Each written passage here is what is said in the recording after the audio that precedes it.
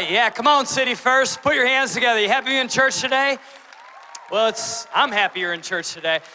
You know what? I want to welcome everybody to join us online right now and everyone at Cape Coral, Southwest Florida. Our God Behind Bars, Dixon and Hardy locations. We are so excited you are with us. If you're joining us at any God Behind Bars location through the Pando app, I want to say welcome to City First. You're officially a part of the City First Church family. And then obviously everyone here at Spring Creek and our State Line location. Man, happy Valentine's Day. Or as some people call it, Single Awareness Day, right? It can be a little awkward. I realize that. It can be a little awkward, but I will tell you it is especially awkward for guys. And in general, we guys are just not too good at expressing verbally our feelings to our significant other. And Jen is always saying to me, she said it now for decades, she's like, you don't need to buy me chocolate, you don't have to get me any expensive gifts, I just want you to use your words and say, I love you, and you are beautiful with your words. And you know what? Evidently, guys, that's important to ladies, I guess, that we use our words. So anyway, so I've been getting better. I've been getting better through the years, I think, and such like that, along with a lot of the rest of you guys. But you know what? Valentine's Day, I do what many of you do, and that is that I buy a Valentine's Day card, right? And I actually think the Valentine's Day cards were invented by guys. And here's the reason why. It's because some complete stranger writes something and you go, yeah, I agree with that. And then you just sign your name and give it, right? So that works, right? You know, and so here's the problem. The problem is with guys is we think to ourselves, you know, I told you once that I loved you, and if anything changes, I'll let you know. You know what I mean? And all the women are like, boo, right? Come on, boo. I remember back in February of a grade school year of mine, like we're talking many decades ago when I was in grade school, it was February, and there was a gal by the name of Corinne that was in my class, and during one of the classes, she wrote me a note, folded it up, had it passed. Remember how you used to do that? Pass it under the desk so the teacher doesn't see it. And then it came to me, and I opened it up, and it said this. It said, do you like me? Check, yes, or no, and there were little boxes next to the answers, you know? And here I am in grade school, I'm like, this is a lot of pressure. Like I don't know, I've never thought of Corinne as a potential girlfriend. I actually liked a girl by the name of Jean. Yes, her name was Jean, and we didn't date during the 1930s, but her name was Jean, all right? And anyway, I liked Jean, and then I was like, well, man, maybe Corinne is a better option. I don't know. So I checked yes. I'm going to go yes with this one. And I folded it up and scratched my name off the front of it and put, you know, Corinne and put it back. So anyway, I was a little nervous going through the rest of the morning because I thought, man, this is a big deal. And recess is coming. And you know, when recess comes, I'm going to have to talk to her. And I was getting kind of butterflies over this. So I went out on the playground for recess and talked to a couple of other guys, and I found out this. I found out that Corinne had basically written every boy in the class the exact same note. No joke. So this was not a Valentine's moment. This was a survey. This was like a census to see how many guys liked her, you know? Oh, the drama, right? I mean, how many of you would love to go back to the drama of grade school relationships? Nobody would want to do that. Well, I will tell you, it's funny though, because no matter whether you are 8 years old or 80 years old, relationships of all different types still have drama in our lives, right? There's still struggle and challenges and sometimes even heartbreak at any age. And I'm not just talking romantic relationships, I'm talking all relationships. In fact, today I'm going to talk about all relationships, all kinds of principles that can be applied to every type of relationship, no matter what your status is. Maybe you're single, maybe you're dating, maybe you're married, maybe you're divorced and remarried, maybe you're widowed, maybe it's for a best friend relationship, or maybe a school partnership or relationship, or even a business type of relationship. The principles of Jesus are for everyone because we all have relationships in our lives. In fact, someone many, many years ago said that life is relationships. Like literally, it is what life is made of. So some are romantic, and some are friendships, and some are family relationships. Those are ones that sometimes have a lot of drama, right? Some of them are work relationships or classmates. And so today, I want you to listen in and lean in and take notes, because all of those type of relationships can have drama from one time or another. And so we're going to talk about how to have an iconic relationship. Last week, I introduced the theme of 2021 for City First, and we're calling it Iconic. Now, what does iconic mean? Well, iconic means that it is a likeness. It's something in the image of. In fact, we talked about if you're an icon, you don't get attention, but rather people see through an icon to something greater. And so Jesus, is in a sense wanting us to be icons. Now, I know that sounds weird, but let me go ahead and, for those of you who weren't there, read Romans 8:29. For those God foreknew, he also predestined to be conformed to the image. The word image there, in the original language that this verse was written in, which was Greek, the word image is icon, E-I-K-O-N. It's where we get the English word icon, I-C-O-N. And so this word image, we are to be conformed into the icon of his, capital S, Son, meaning Jesus, which means you and I are to be conformed into the icon of Jesus. We are God's icon. When people look at us, they should see Jesus. We should have the image and the likeness of Jesus. And by the way, this is something we work on for our entire life. You never arrive at this. And so today I want to talk about how to have iconic relationships. In other words, when people see our relationships, they see Jesus. Do you have a relationship that is iconic? In other words, do our relationships reflect Jesus? If anyone should be good at right relationships, it should be Christ followers, right?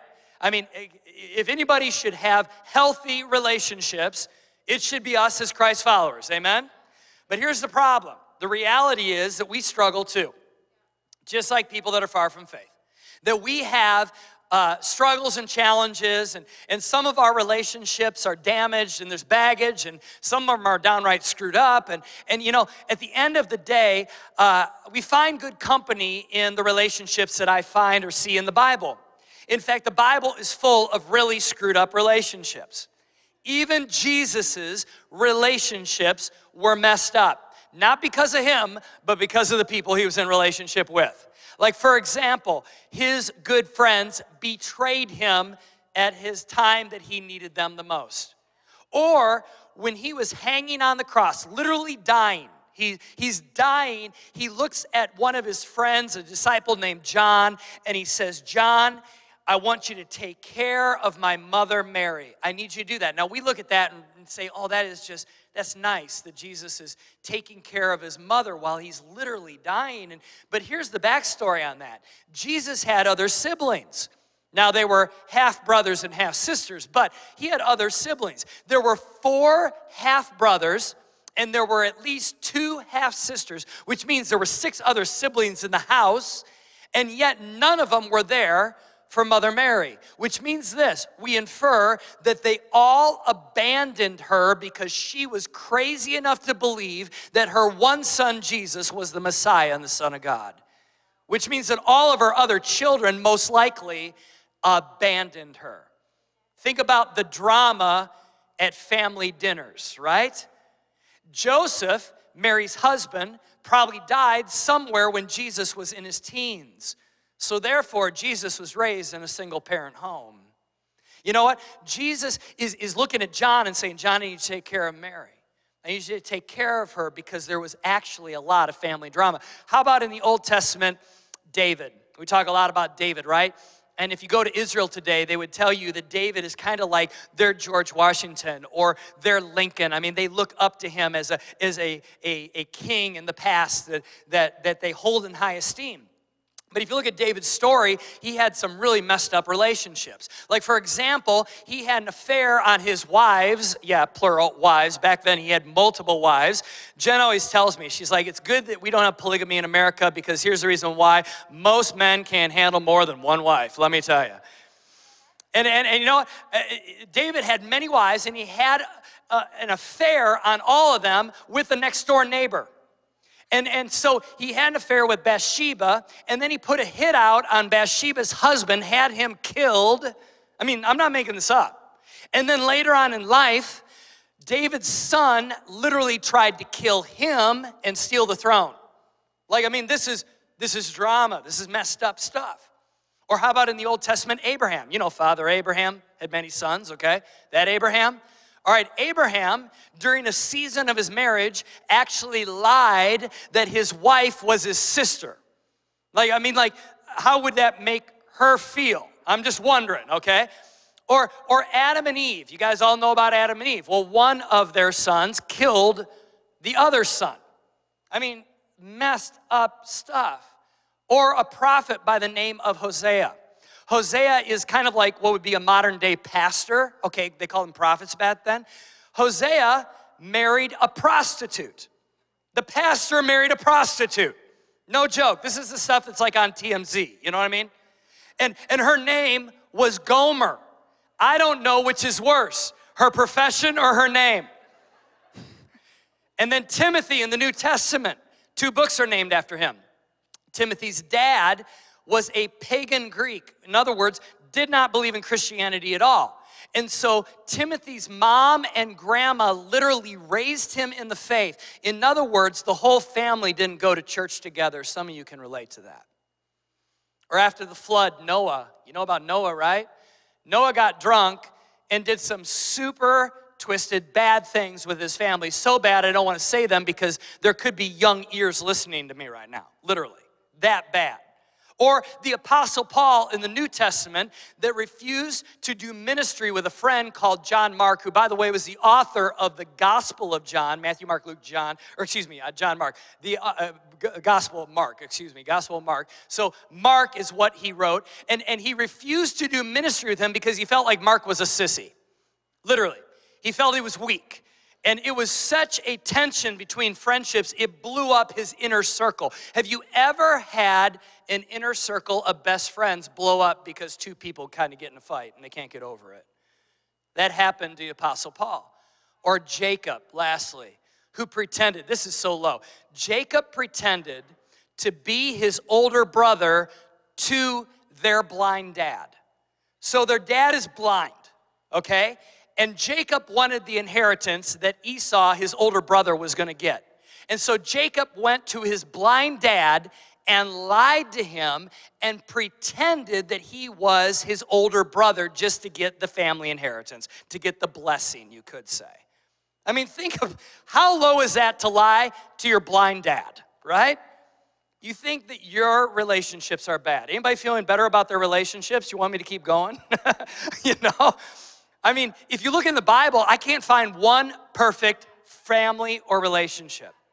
Every one of them is messed up in one way or another. So when I say, if anyone should have an example or be examples of right relationships, it should be Christ followers. I'm not talking about being perfect. I'm not talking about being problem-free. What I'm saying is this, maybe iconic relationships are not about relational perfection, but rather about relational perseverance. In other words, that you keep trying to bring Jesus in the middle of your relationships, in the middle of the failures, in the middle of the mess, and you keep believing that God is going to continue to help you be a better person in the relationship, that other person to be better also, and that soon you'll come through whatever drama, whatever mess that you're in. Because through the drama, if you trust Jesus, He'll get you through. I believe that. And maybe it's not about our relationships being struggle-free. You know, some of y'all got in a fight on the way to church today. But the minute you walked in, everybody smiles in the family, right? When you're just cussing each other out in the parking lot. I mean, that's what we do, right? We always put on, oh, we're great, we're fine, everything's great. Well, maybe it's not about our relationships being struggle-free, but maybe our relationships being rescued by the power of Jesus. Maybe that's what it means to be iconic. Or maybe being iconic is not about having it all together, but allowing Jesus to come in to the broken places of our relationships and to bring healing and wholeness rather than to remain broken. Because each of those relationships that I just mentioned in the Bible, in one way or another, God literally used those people for his good. He turned around the crazy and he used it for his good. It wasn't always easy. I'm not saying there wasn't baggage, there weren't consequences, but at the end of the day, God can redeem. You hear that? God can redeem. And so could Jesus maybe do the same with our relationships? With our marriages, with our dating relationship, with maybe like our singleness, with our best friends, maybe with the divorce, maybe with the fact that you know what, there's been tragedy in our relationships. Can Jesus really turn it around? Or are we just playing church today? You know what I mean? Are we just hanging out today, hearing a good message? Or do we believe that God can literally do a miracle in our relationships? See, in Jesus' day, the average marriage lasted 12 years. 12 years. Now, that may come as a shock to many of you because you think, well, man, back in Jesus' day, people stayed married forever kind of thing. Well, it was about 12 years, and here's the reason why. Two factors. Number one, the average lifespan back in Jesus' day was 40 years old. 35 years old if you're a woman, and 45 years old if you were a man. So right at 40 years old. So first of all, many people passed on, but the second and probably one of the main reasons why marriages only lasted 12 years is because women would die often during childbirth. In fact, giving birth to a child was a very dangerous thing in Jesus' day, and even all the way up to 100 years ago. In fact, the British government did a study about 100 years ago, and they found that giving birth to a child had the same survival rate as being in a foxhole in the front lines at World War I. Literally. So women would pass, on giving birth to a child, and so marriages many times were cut short. But you know what's so ironic? In Jesus' day, the average marriage lasted 12 years, but today, the average marriage that ends in divorce only lasts 8 years. Less than even when childbirthing was very, very dangerous back in the day. I mean, why? Why is it? Well, it's not so much because now of death, it's more because of dysfunction. And so people are together in a marriage and they can't work it out, and for one reason or another, they just decide, you know what, it's better that we separate. So today, I want to give you some principles in our remaining time together, and these principles will help us be iconic. In other words, Jesus will be reflected in our relationships. But listen, you don't have to be married to put these principles into play. In fact, this is, yes, for people that are married, but it's also for future marriages. It's also for your best friend relationships, maybe even working relationships, all right? So listen closely to this. Number one is this. First thing about having an iconic relationship, you got to work on you first. I know we always think it's counterintuitive. We think it's always the other person's fault. If my wife would only, if my husband would only, if my boyfriend, my girlfriend, if my best friend, if my work associate would only, and then you fill in the blank, right? But it has to start first with us because many times we don't understand a lot of the dysfunction in is our dysfunction that we brought into the relationship. And so many times people get married and they think, once I say I do, all the dysfunction from the past will stop and we will go into this happily ever after era of our life. But that's not true. The dysfunctional you just now walks into a marriage. And so we need to work on us first. The best way to do that is that you make the strongest relationship in your life the one with Jesus. Now, I know you're going to be like, oh, Jerry, you sound like such a pastor now. Well, I am a pastor, for one. But number two is it is the truth. In fact, Tuesday when I was prepping, I got up early and I came out into the kitchen. We have one of those Amazon Echoes, and I said to it, I said, Alexa, turn on the kitchen lights, and there was just this kind of reddish orange line through it, and she talked back to me. How dare she? She talked back and she said, I seem to be having trouble connecting to the internet. I'm like, oh no. I'm like, our internet's down, you know?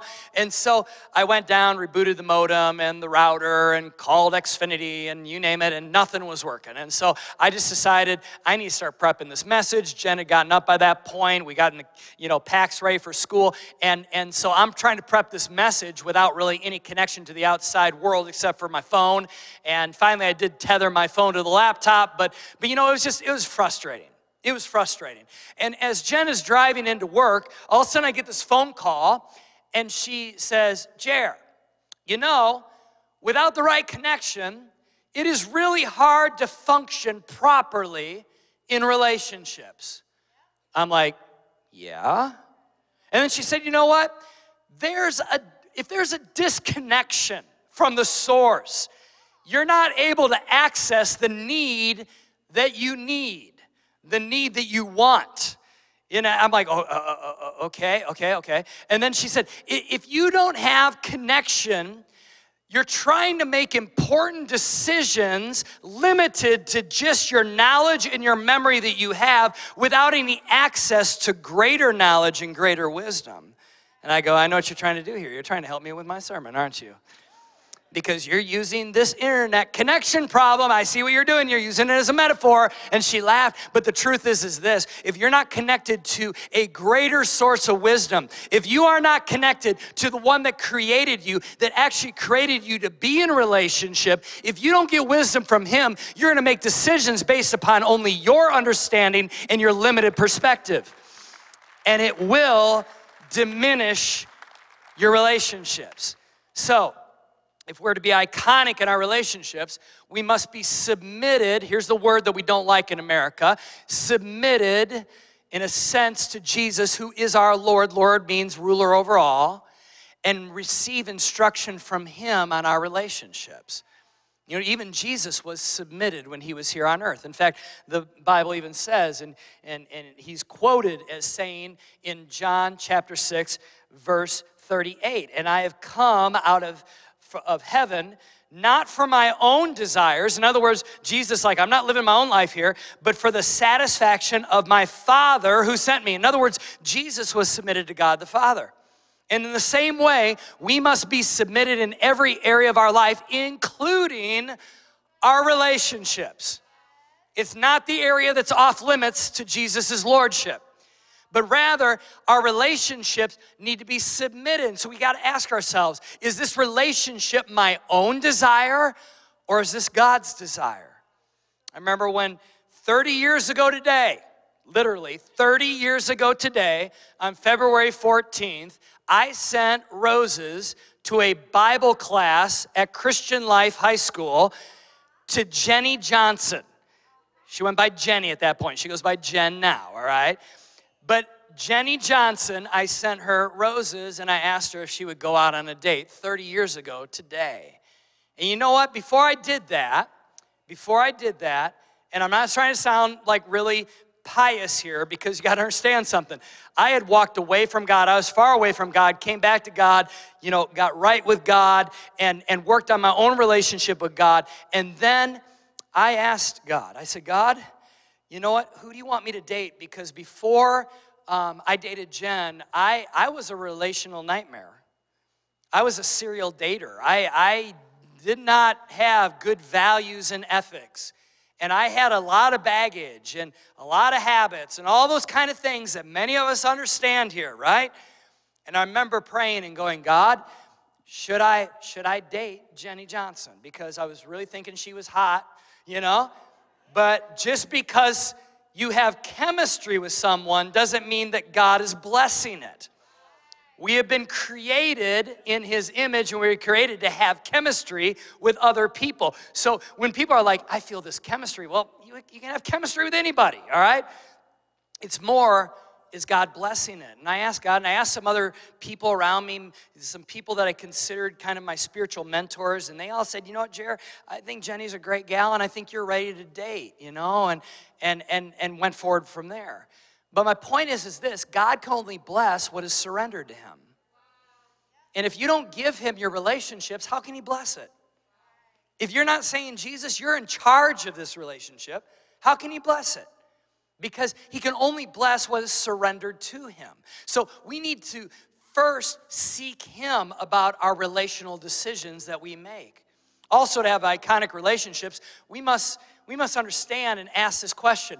Is the relationship I'm pursuing, is it pushing me towards God or away from God? This could even be for your good friends.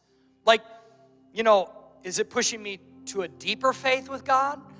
Or is the relationship taking me away? And this is both romantic as well as platonic relationships, okay?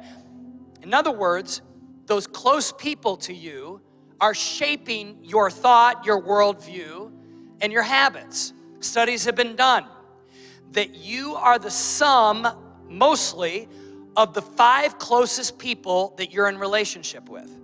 When you think about that the people that you are closest in relationship with, a handful, they shape your worldview, they help you shape your convictions, they approve or disapprove of your actions, they like or dislike certain things that you do, and you begin to learn how to like and dislike certain things. It's mostly formed by the 5 closest people in your life. So here's my question to you. Who are the 5? Think about it right now. Who are the 5? Because I guarantee you, if I were to meet them, I meet you. And if I were to meet you, I meet them. So you have to surround yourself by people who push you closer to God. That doesn't mean that you can't be friends with people who are far from faith. I'm talking the ones that are closest to you, that you do life with. I mean, obviously, if you're married, that's a spouse, right? I mean, if you're dating, that's probably including the person you're dating. Like the thing is who are the people you are close to? And you might say, well, I don't have those 5. I mean, those 5, man, I don't know if they're pushing me closer to God, maybe pulling me away. Well, I have a solution, shameless plug here, but it's an important one. The best place to find the 5 that are going to push you closer to Jesus is at church. It's a place of faith. And the best place in church is a place called Life Group. And you get involved in a life group and begin to do journey through life. And listen, it doesn't mean everyone in your life group you should be best friends with. It also doesn't mean everyone in life group is perfect. But my point is you have the best chance of finding those 5 people in a house of faith and specifically in a life group. So give it a shot. I promise. You will not regret it, okay? Like, we'll help you. Go to our app, go to our website, call us, email us. We'll help you. We'll try to get you connected. And again, you might have tried a life group and you're like, I didn't like it. Well, try another one. You had a bad haircut one day. It doesn't mean you don't cut your hair again, right? So try another one, all right? Also, to have iconic relationships, you got to make it your mission to help the other person's life win. That sounds so simple, but it's so hard to do because most of us enter into relationships based upon what we desire. But once you get into a relationship, whether that's a friendship or a romantic relationship, you should make it your priority to make the other person's life win. You say, where do you get that from? Jesus. I mean, look at Jesus's life. He basically says in John 15:13, there is no greater love than to lay down one's life for one's friends. It's exactly what he did. He modeled it. Now he says, go do likewise. So the relationships that work are the ones that are involving people who are not selfish, always asking about what they want, but rather instead asking the other person what that person wants. Think about it. If a person in a relationship makes it their number one goal to put down their personal agenda and help the other person's life, that relationship is going to be safe, it's going to be fulfilling, it's going to be life-giving, it's going to be Christ-like. I would even say it is iconic to say, you know what? This safe relationship where the other person wants my best and I want their best. You see, we serve Jesus. It's an upside-down kingdom. If you want love, he says, give it away. I mean, think about that. You want love? Give it away. You want trust? Be trustworthy and trust others. Like, you want your needs met? meet another person's needs. If you want your dreams to come true, then help somebody else's dreams come true. See, it's opposite of what we think.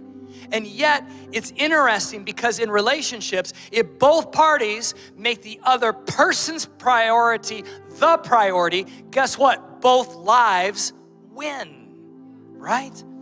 I can honestly say for the last 25 years that Jen and I have been married, that Jen has made it her mission to make my life win. And I would say this, that I hope that she feels that way because that's been my mission too, to make her life win. Now, we do not have a perfect marriage. We struggle. There's tough times, just like you. No marriage is easy. But I would say this, that God has blessed us because we've created a priority of the other person winning. Now, not all the time. Sometimes we get selfish, her more than me. Just kidding. Just kidding. It was a little too heavy in here. I had to crack a joke. But even in friendships, make it your mission to help the other person win and see what Jesus does. Lastly, as we close, that if we want to have an iconic relationship, there must be togetherness. The Bible says oneness on important things in life. Now, you may, especially in a marriage, you may have a spouse that has a different career, different hobbies, different goals, different desires. That's not bad necessarily. I'm saying this, that there are a few important things that you have to be on the same page. Like you can have differences, but you have to have oneness and togetherness on these things if you want to have an iconic relationship. In fact, Jesus even said that him and the Father are of one heart and mind. There are some things that you must be in one heart and one mind, okay? And probably the biggest one is this: you must be together in faith. You have to be. Because if not, you're going to find yourself living in separate universes. In fact, it says in 2 Corinthians, it says, don't be mismatched with unbelievers. Now what that means is when it comes to marriage and dating and even your best friends, it's important to be matched with those that are followers of Jesus, because the spiritual you is the most important you. And I'm not talking just anybody. Again, that doesn't mean that you aren't friends with people that are far from faith or don't have faith.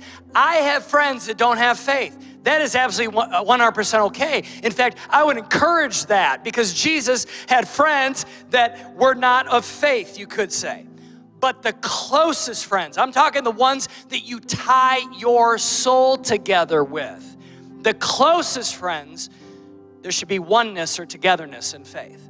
Because otherwise, you're going to find yourself having this sense of not quite firing on all cylinders, you could say. Secondly, you got to be together and practicing faith. Like those are things that if you're in a relationship, you not only need to be of the same faith, but you got to practice faith together. Again, different hobbies, different careers. But Divorce Magazine, and yes, there's a magazine called Divorce Magazine. Divorce Magazine reported that couples that attend church and pray together consistently and serve together with their faith actually have a higher success rate of staying together. It also, in 2016, CNN reported that if you go to church, studies have shown that you live longer. Like the very fact you're here today, you're adding a little bit to your life, you could say. They said it's just interesting. People that go to church, that they actually physically live longer. Isn't that wild? 2016 CNN, you can look it up, okay? Now, it's not about just attending church. It's about putting into practice what you hear at church, which then gives you a life that hopefully is blessed and avoids certain pitfalls and things like that. So together, there must be practices of faith. It isn't just having faith, but oneness in practicing faith together. Go to church together.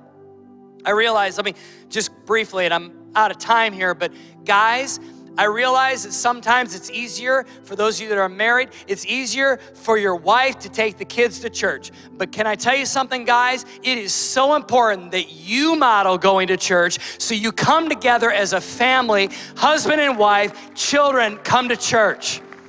It's so important that you do that. And there's all kinds of studies that, you know what, kids turn out to not go into the, ditches as much and get trapped in certain things and all that. Again, it's not perfect, but it's just better chance when the whole family attends church together. Those relationships that have togetherness in Jesus and they practice their faith, that they just end up being more successful in the long run. So we have to intentionally put Jesus in our relationships. And we need to intentionally walk out our faith together. Best friends, romantic relationships. And when we do that, we will not find perfection, but we are going to find the presence of God. And that will truly make our relationships iconic. So as I close, I want to go back to my first point. You begin with you. Some of us today, maybe you're not connected to Jesus.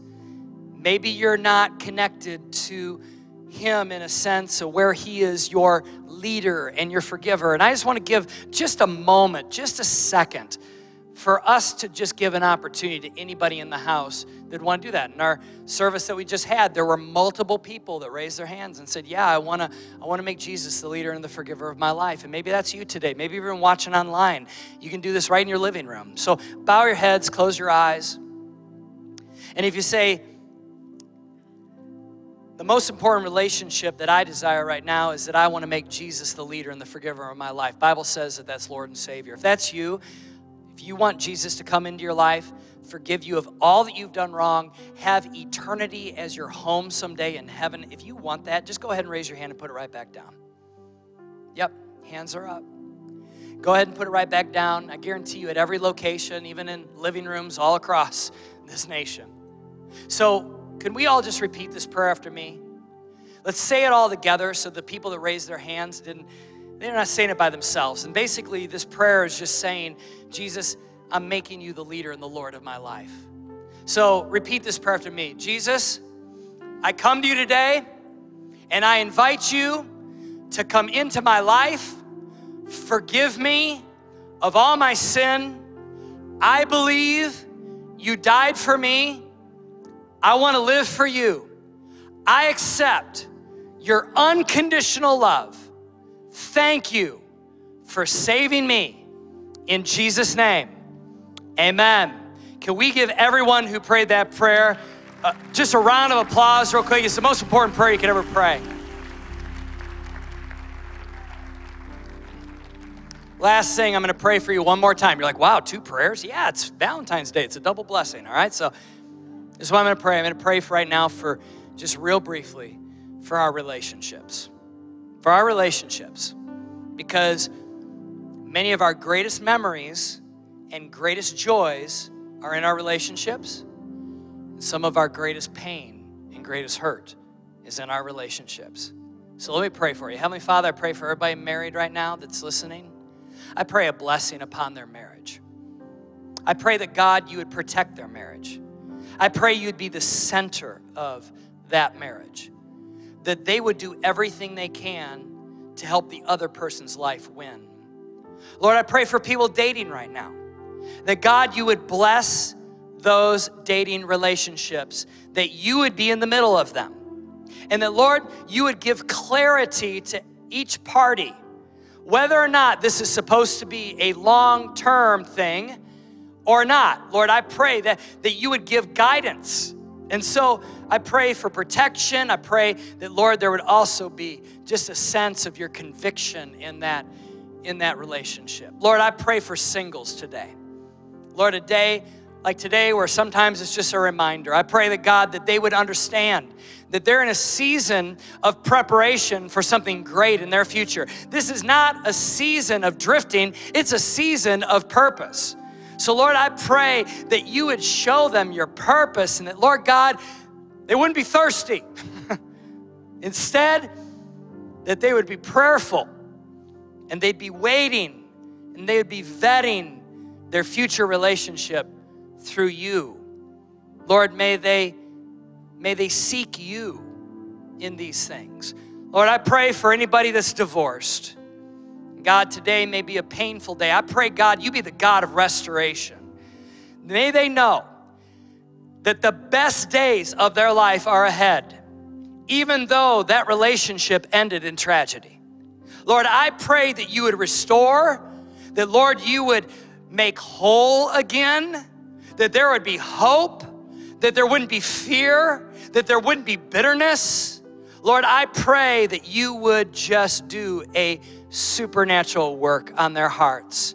And again, may they have hope, knowing that the future is bright. Lastly, God, pray for some very special people that even this Valentine's Day is the first one that they find themselves in a status of being widowed. Lord, I think of people that are in our congregation, faces, names that I know personally, that this is the first year that they are not with their significant other, maybe in decades. Lord, I pray that you would comfort. Lord, be the comforter.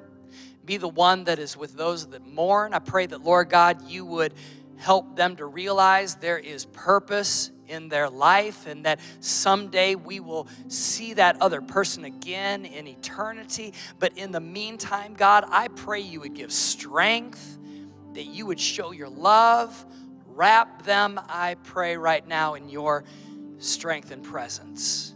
In Jesus' name. And everybody said, amen. Come on, let's give God praise. Can we do that?